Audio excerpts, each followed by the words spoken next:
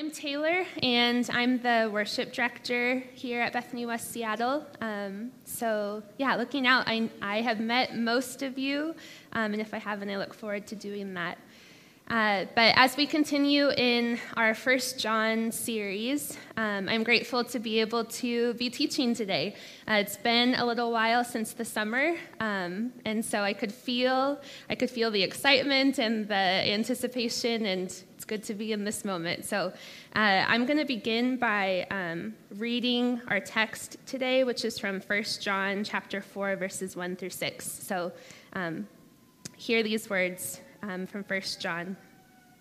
Beloved, do not believe every spirit, but test the spirits to see whether they are from God. For many false prophets have gone out into the world. By this you know the Spirit of God. Every spirit that confesses that Jesus Christ has come in the flesh is from God, and every spirit that does not confess Jesus is not from God. And this is the spirit of the Antichrist, of which you have heard that it is coming, and now it is already in the world. Little children, you are from God and have conquered them, for the one who is in you is greater than the one who is in the world. They are from the world, therefore they say what they say is from the world, and the world listens to them. We are from God. Whoever knows God listens to us, and whoever is not from God does not listen to us. From this we know the spirit of truth and the spirit of error. Now let's pray.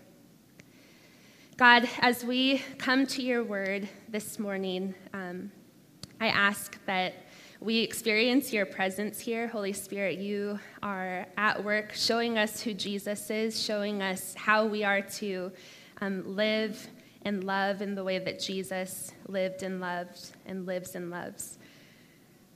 As we approach this text written to people in a place that is far from where we are and a long time from where we are, we're grateful for the mystery of how your word has a particular word for us today.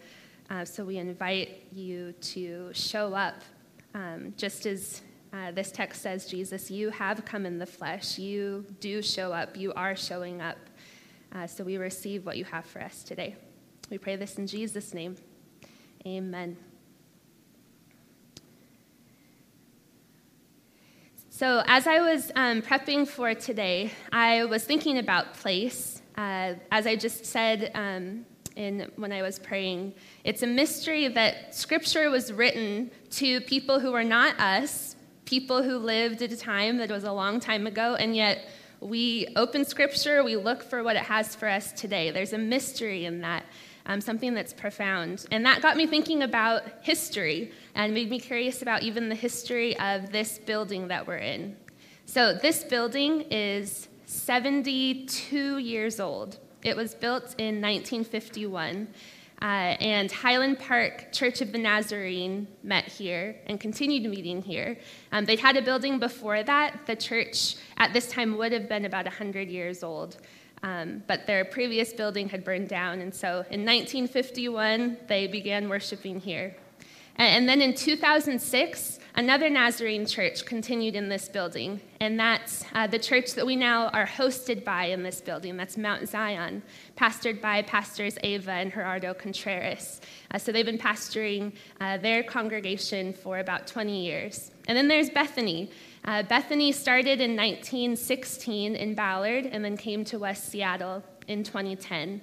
So thinking about the way that these congregations have all been in this building at different times, but different culture, different time, different people, different languages, and yet there's a through line. And then our text in 1 John, that's written for people in the first century, so over about 2 millennia ago, and to people who are living in Ephesus, which is in Asia Minor, in modern-day Turkey. And in thinking about the way that Scripture continues through, there's a through line in all of those things, even though we're not in the same places, not the same people, not the same culture. There's something about Scripture that continues for us. And it's this continuation that I see as one of the motivations for what John was writing in 1 John. He was concerned that there were false prophets, people who were saying things about Jesus that weren't true. They were professing to have the Spirit, but they weren't speaking or acting in ways that were of God. And this was confusing the early believers. This was confusing the church. They were saying, these people used to be part of our community. Now they're not in our community, and they're saying different things. How do we know what is true? And really that question, them wrestling with that question, is how we even get to receive the scriptures that we have. So it's very good that they spent time with this question about discernment, that they were wrestling with what does it mean when people say that Jesus didn't come in the body or that Jesus wasn't fully God. Like, we need to wrestle with this. John was concerned that the church was being led astray, and he was, through the book of 1 John, in the previous chapters, he'd been guiding them to this discernment moment. He'd been telling them how they were to live, what they were to do, and now leading them to this moment of discernment, because he doesn't want them to be led astray from the message that they've received. And that message is the good news of Jesus Christ's saving mission, of their adoption as children, of their response to love and live as Jesus loves and lives. So again, this was a crucial moment for the church, because since the church's beginning in the first century, they had had direct access with people who had directly lived with Jesus. They had access to people like James and John and Peter, who had been with Jesus. They were able to be leaders in the church and say, "Church, we heard this directly from Jesus. This is what we're supposed to do. This is who Jesus is." But now the church was moving into a new generation. What was it going to be like for the church when they didn't have those people who had lived with Jesus? How is it that they were going to know what was from God when people were bringing conflicting messages? So again, I see this as one of the main things to focus on in these verses of 1 John. John is wanting them to hold on to the truth of the message that they'd received. And again, this is around discernment. John is wanting the church to be discerning of their particular cultural moment. And this is not just an assent to facts, but rather an acknowledgement of the ongoing presence of Jesus. So again, he's not just giving them a checklist of things to do, but the way that they're able to have discernment is an acknowledgement of the ongoing presence of Jesus. And discernment in their cultural moment is rooted in the reality of Jesus coming in the flesh. You're going to hear me say that phrase many times as I'm sharing this morning, and I want to invite you, if you feel comfortable, to a practice when I do this. So when I say Jesus coming in the flesh, I invite you to maybe put a hand in a hand, or put your hand on your heart to just have that embodied experience of Jesus coming in the flesh. Means Jesus has a body. Jesus has a body. Jesus coming in the flesh. So John is inviting them to a discernment rooted in the reality of Jesus coming in the flesh, not just to facts that they needed to memorize. And this is what carries the message across time, continents, culture, and language. So from first century Ephesus to the 21st century in Seattle, from words written in Greek to words translated in English, the message isn't tied to a particular language or culture or place or people, but it's completely tied to Jesus Christ coming in the flesh. And that this is a discernment of the cultural moment rooted in the reality of Jesus Christ coming in the flesh. And where I want to focus this morning, after sharing some context about 1 John, is that how this still matters for us today. So we're not just receiving this discernment that John said to people a long time ago, but this is discernment for us too, that Jesus coming in the flesh is a foundation that still matters as much for our discernment and decisions today as it did for those who were in this space 72 years ago, and as it did for those who read John's words in the first century. So I'm going to, this morning, unpack 1 John 4, 1 through 6, which I read, and how that brings discernment to the first century readers, and then how it is a part of our discernment in the 21st. So first, this idea of discernment. I didn't do this on purpose, but it lined up this way, that on January 1st, I started something new because I felt like I needed to have a way of sort of getting margin around my schedule and also having focus in my schedule, which is interesting. I needed margin and focus at the same time because things were feeling all over the place. And I've always been a to-do list person, lots of lists. I almost took a picture of a handful of the lists that I have going right now to show you, but I'm sure that you can imagine what that's like. But the lists that I have they wouldn't have any sort of sense of order or priority. It's just like all of the things that there needs to do, I just work through the things on this list. But this new practice that I'm doing, it's called a monk manual, and it's an invitation kind of through the prayer of examine, which we talked about in January, which is a practice of reflection and preparation and inviting God into those spaces for each day. So in this practice, it's been inviting me, instead of keeping a bunch of to-do lists, to instead have a few priorities that I'm thinking about for the day. So then the things that I'm doing are not just random busyness to try and be productive, but they're focused things towards the things that I set as priorities for the day. And they come and I can pick themes for them. And so the theme I picked for January was the theme of discernment, because there are some things that I knew I wanted to make decisions about, needed to make decisions about by the end of the month. So I was like, great, the theme will be discernment. And so each day I woke up in the morning and I was like, the theme for today is discernment. And then I would go through the day. And I got to about a third or two-thirds through the month and realized I don't think it's enough to just have the theme of discernment. I think I need to also have a practice, because I think discernment isn't just something I think about. I think discernment has to be something that I do so that I can make the decision. And so then I needed to figure out what was the practice I was going to do. And so in thinking about the way that John is talking about discernment in 1 John, he's not just inviting them to a way of thinking, he's inviting them to a practice, and he's inviting them to something that they will do. This is the word.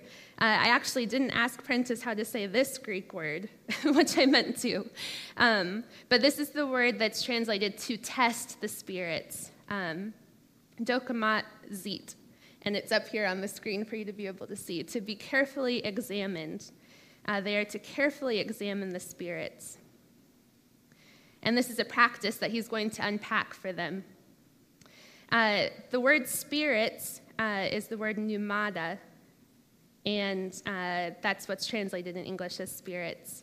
When I think about spirit, I think that it's important to give it a little bit of context, because when we think about spirit, it might have some different connotations than what the people who are reading 1 John were bringing. So when I think of spirit, the first thing that comes to mind is being a middle schooler at a basketball tournament, and all of the fans in the stands there were probably 7 or 8 different middle schools who were all there competing for a tournament.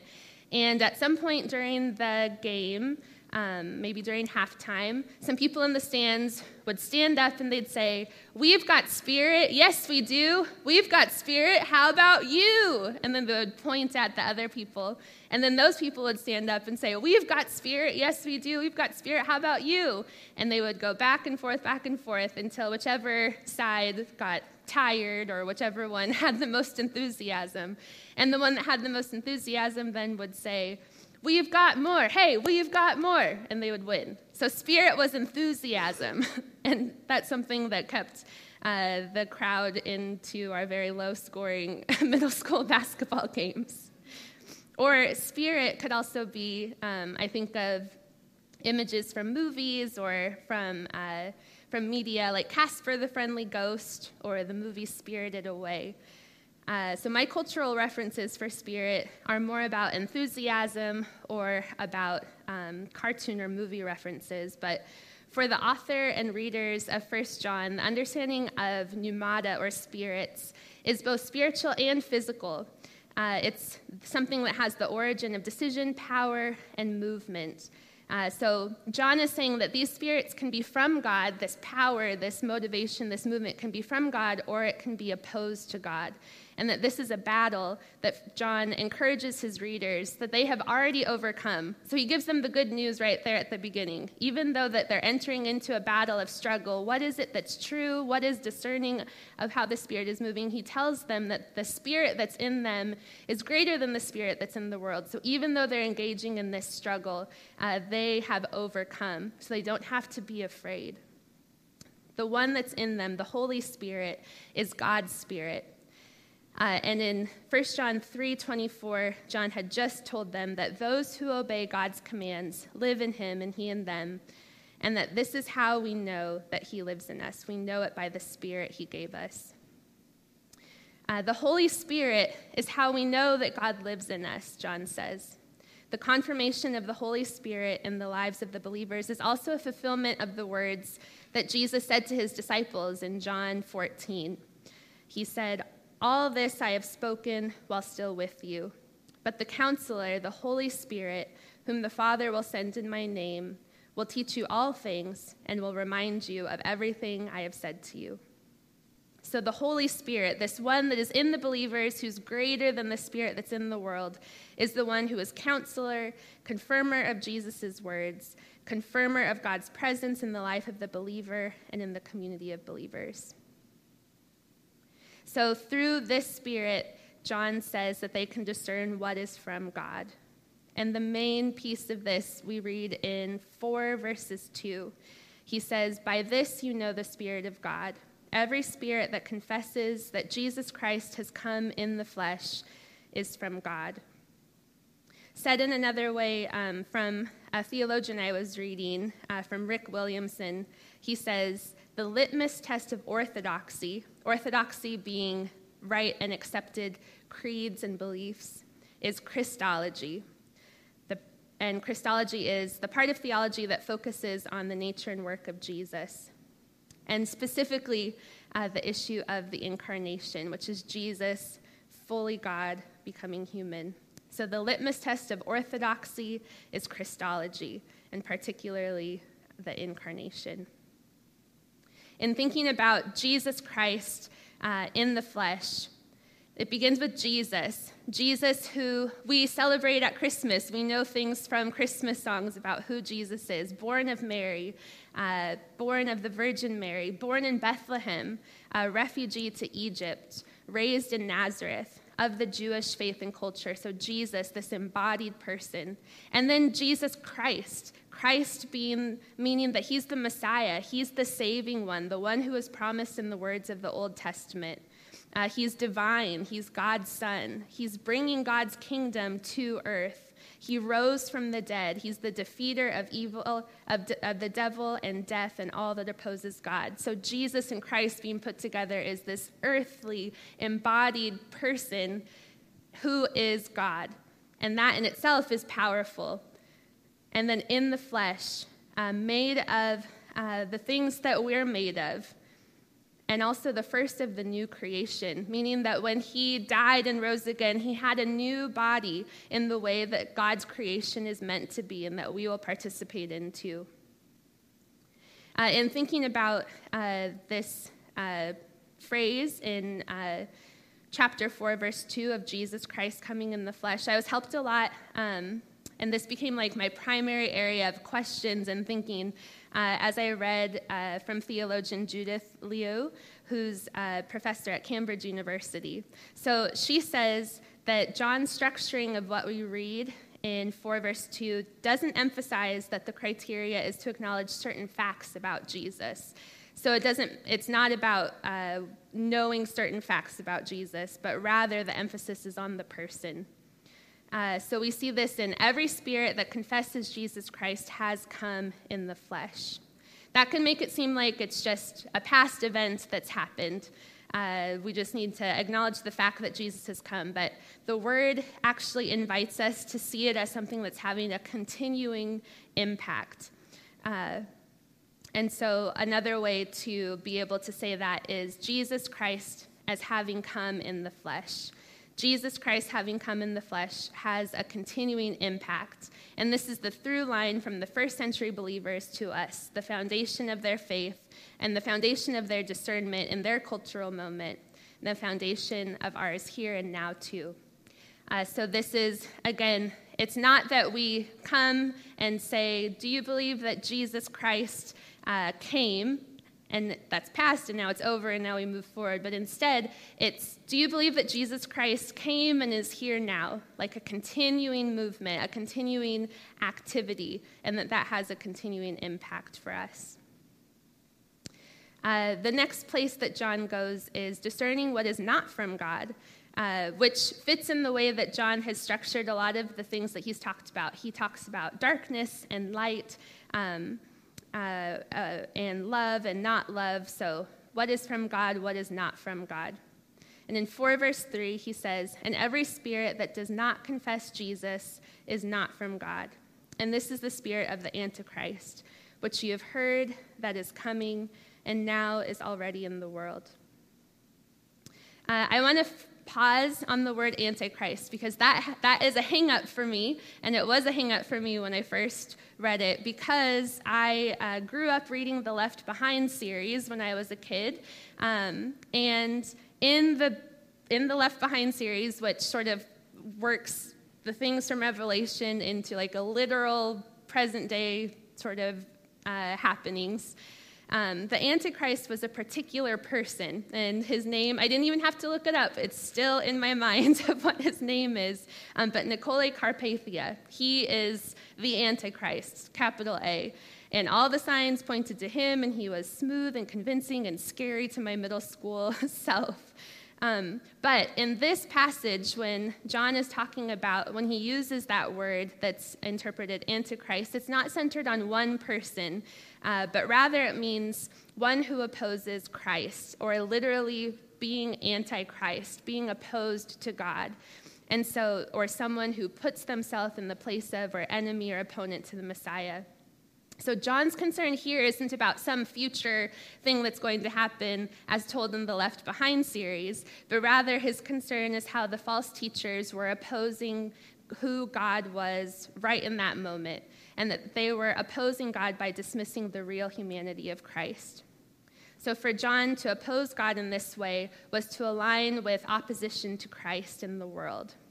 And this was undermining the faith of the churches in John's sphere of influence, which, again, is what he's focusing on. He's wanting to say there's people who are saying untrue things about who Jesus is, and that message is opposed to God's work in the world. And we need to be discerning so that we can know what God's work in the world is, so that we can continue this message that we've received. And again, I'm so thankful that John had these specific words to say to this community, because it's because of their discernment that we even receive the message that we've received. And then we also have the same responsibility to be discerning as the message continues into next generations. So for John, he talks about this idea of doctrine, so right teaching that is aligned with who Jesus is as having come in the flesh. And then he also connects it to ethics. And as I was thinking about how John combines both of these things, a little memory came to mind, which happened actually just last week. So I'm coaching at I'm using the word coaching loosely, but I wrote coach on the back of my shirt, so that makes it more official. But I'm coaching at an after-school, hour-long, 2nd to 5th grade girls basketball after-school activity program. So I'm coaching girls basketball, and it's been really fun. I've really enjoyed it. And last Thursday, I was doing the ball handling station, which is where we're not doing anything with the basket. We're not actually making the ball touch the ground at all. We're doing things to like work on our agility and holding the ball, like going around our legs or our heads and our waists and stuff. And it was it was so sweet. So I was doing this with a group of 4th graders, and like while everybody was bent over and doing their thing, one of the girls stood up and she put her ball on her hip, and she was like, "Why does this matter for real life?" And I was like, that is a great question. Why does doing these things even matter for real life? Which in her mind, she was like, this isn't fun because I'm not getting to bounce the ball. I'm not getting to shoot at the basket. Like, how does this even matter for real life? And so we talked about it as a group. Like, does this even matter? Like, is this helping us with anything or is it not? And when I think about what John is doing here, I feel like we can bring that question to him as well. John, these things that you're telling us about discernment and about doctrine, like, how does this even matter for real? Like, does this even matter for real life? And John's answer is yes, because the things that he's presenting are not for belief's sake only, but they're because the things that we believe form us in a particular way and lead us to, as a community and individuals, to live into those things that we believe. And the key to what John is saying in what the beliefs are that he's leading them to is that they're centered in Jesus Christ having come in the flesh. So he's not just leading them to ideas, but he's leading them to a person. And yes, it matters for real life because Jesus, having come in the flesh, impacts us today. It impacts the decisions that we make. It impacts the way that we understand what is of God and what is not of God. And I also was excited to say in the basketball example that one of the girls was like, yes, I think this does apply to real life because it's helping me know where the ball is without having to look at it. And I was like, yes, that's the answer. So doing the exercises does matter. But it's also important to ask those questions because if we're just doing it blindly without really saying, does this matter? Do I think that this matters? We can kind of just go through the motions and not then be connected to what we're doing.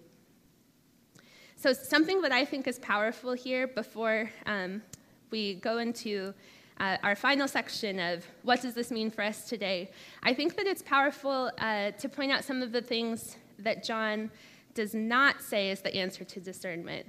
So I'll first say, John says discernment is based in who Jesus is embodied and the power of his saving work now. So that's what discernment of what God's work is based on. What John does not say is that discernment is not based on allegiance to a certain people. It's not based on allegiance to a certain culture or to a certain political party.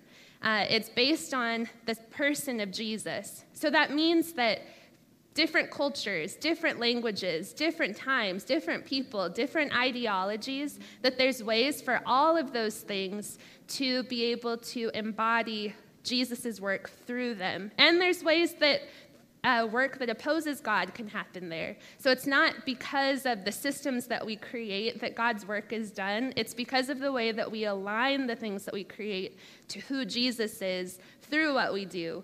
And I think that that's a really important piece that I see from John here. So again, John talks about the importance of doctrine and ethics because the things that we believe lead to the things that we do. And I want to move us into reading part of what he says to do together because in John, the main action he calls to is that of love. And so right after this section about discernment, he moves into some verses that I'd like us to read together actually about love. So I'm going to read the whole part, but there will be parts that are in bold, and I invite you to read the parts that are in bold as we read together. And this is from the Message. My beloved friends, let us continue to love each other, since love comes from God. Everyone who loves is born of God and experiences a relationship with God. The person who refuses to love doesn't know the first thing about God, because God is love. So you can't know him if you don't love. This is how God showed his love for us. God sent his only Son into the world so we might live through him. This is the kind of love we are talking about. Not that we once upon a time loved God, but that he loved us and sent his Son as a sacrifice to clear away our sins and the damage they've done to our relationship with God. My dear, dear friends, if God loved us like this, we certainly ought to love each other. No one has seen God ever, but if we love one another, God dwells deeply within us, and his love becomes complete in us, perfect love. I'm going to read that last part again. If we love one another, God dwells deeply within us, and his love becomes complete in us, perfect love. Those are good words. So where I want to close this morning is returning to a point that hopefully, as you hear it, it'll ring familiar, and I hope that it'll continue ringing with you as you leave, that Jesus Christ coming in the flesh has a continual impact for our discernment today. When I think about this, the phrase that came to mind was, Jesus was here, like sort of a tag on a wall or something, like Jesus was here. And that made me think of summer camp, because probably at every youth summer camp, if you were to go into any general sort of cabin, if you were to go into the bottom bunk and lie down and look up at the bunk below or above it, you would probably see written in Sharpie or some sort, or carved in, so-and-so was here, like Kirk was here.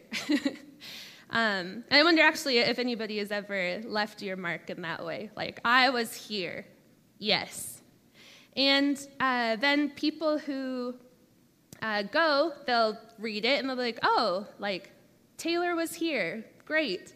But me having written my name, hypothetically, on property that wasn't mine to say that I was there, it doesn't actually mean that I have an impact there still.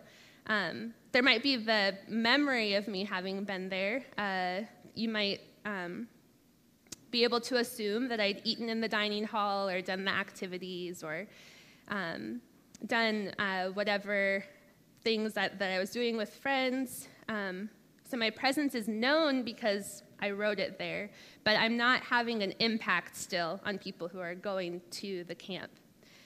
And I want to say that Jesus coming in the flesh is not like that. Jesus didn't write his name carve his name into a tree and say that he was there, and so we can sort of like go as an archaeologically interesting thing to see. It's more like Jesus has written that on our hearts to say, like, I was here, and I am here, and I am continuing to do my work because there's a continual impact because of Jesus' presence.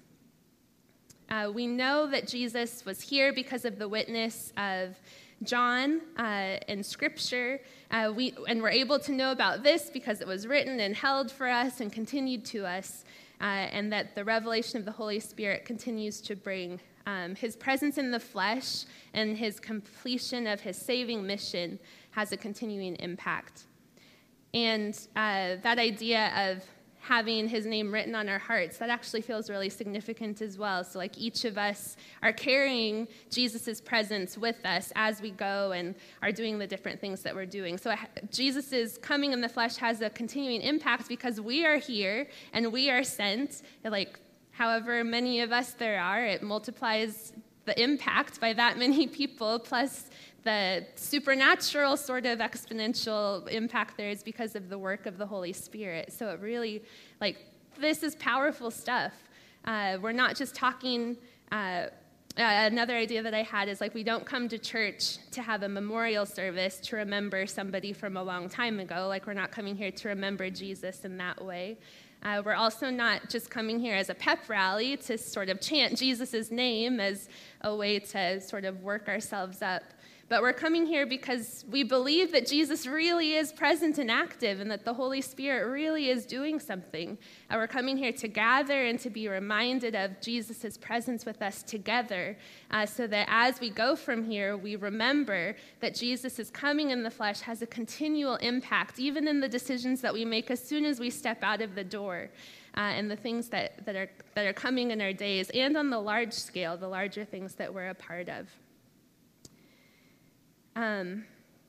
The questions that I want to leave us with, and this is more incomplete than I wanted it to be, but I think that that's okay, because just as John didn't give a specific formula other than Jesus coming is the way that, or knowing what Jesus has come in the flesh is the way that we can discern what God's impact or what God's work is, I think that's true for us too. So I think that I don't want to try to control that, and so this is more open.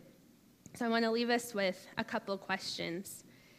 The first question is how do you and how do we as a community, how do we center the impact of Jesus coming in the flesh in our own discernment, in the things that we decide to align ourselves with, the things that we allow to influence us, the things that we're doing work to create new things for. How do we center Jesus coming in the flesh in our own discernment? And what is the foundation of our decisions as a community and as individuals?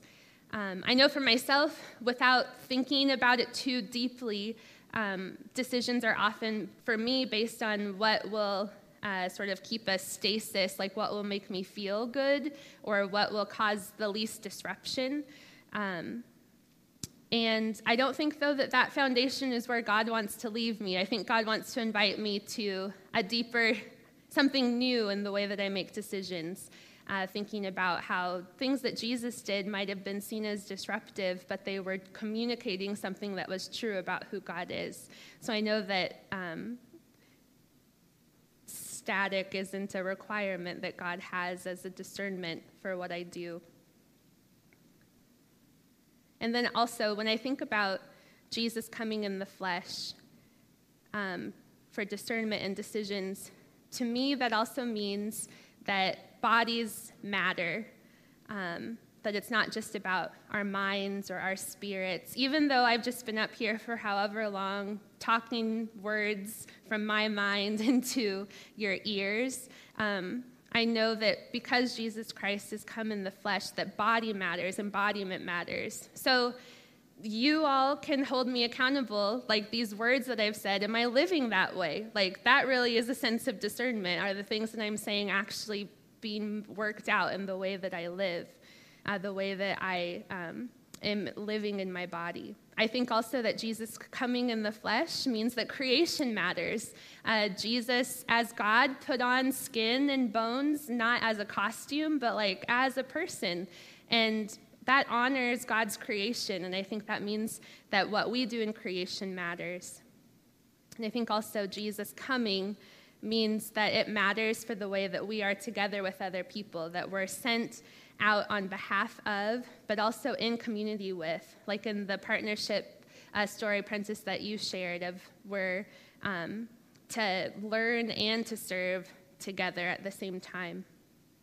So the way that we teach and serve and do activism, do accountability, the way that we structure community, I think that there's an intentionality that we can, I think it's our responsibility to be intentional to bring the discernment that John is talking about here to the way that we do all of those things. I want to close with something that Jesus said in John 14, verses 6 to 7. Jesus said there, I am the way and the truth and the life, and no one comes to the Father except through me. If you know me, you will know my Father also. From now on, you do know him and have seen him. In this, Jesus says that he is the way and the truth and the life, which we sung earlier, and we'll get a chance to sing that again. So in the way of questions, the closing question I have is, what poses as being the way, the truth, and the life that does not acknowledge Jesus coming in the flesh? And that's where our discernment is needed, because it's Jesus' life and saving mission that is the way that we know what is from God and what is not from God. Join me in prayer. I'm going to invite the worship friends to come back up. So I'm going to pray. God, thank you for the faithfulness of your people who long ago received your words, who lived with you, Jesus, who even before that were waiting for you, but for their faithfulness to the message that you gave them, for the words of John, words of discernment, to be able to stay with the truth of who you are, Jesus, and that being the way of knowing what is God's way. We receive all of these things as a gift, not something that we created of ourselves, but we have inherited this message, and we're grateful. Holy Spirit, you are still active in our hearts, in our midst. So as we've received this message, would you be working in us as we discern what it is that's your way? We want to be part of your work, God. Help us to be able to see what is not of you, and to be able to boldly and courageously confess when we realize that we've missed your way, knowing that you receive us, and also to boldly speak out when we see that there's accountability or a call back to you needed in our family, in our church, in our community. Jesus, you said that you're the way and the truth and the life. Help us to bind ourselves to your way in the things that we've tried to connect with, to have the way and the truth and the life that are not of you. We repent of that, and we want to receive your way, your good way, and we'll know it by the good fruit that you bring from it. God, thank you that you take the words that I've said and that you are going to use them in the way that you have. Thank you for preparing the soil of our hearts to receive what you had for us today. We'll continue to mull on it and to trust you as the gardener to tend it. We pray this in Jesus' name. Amen.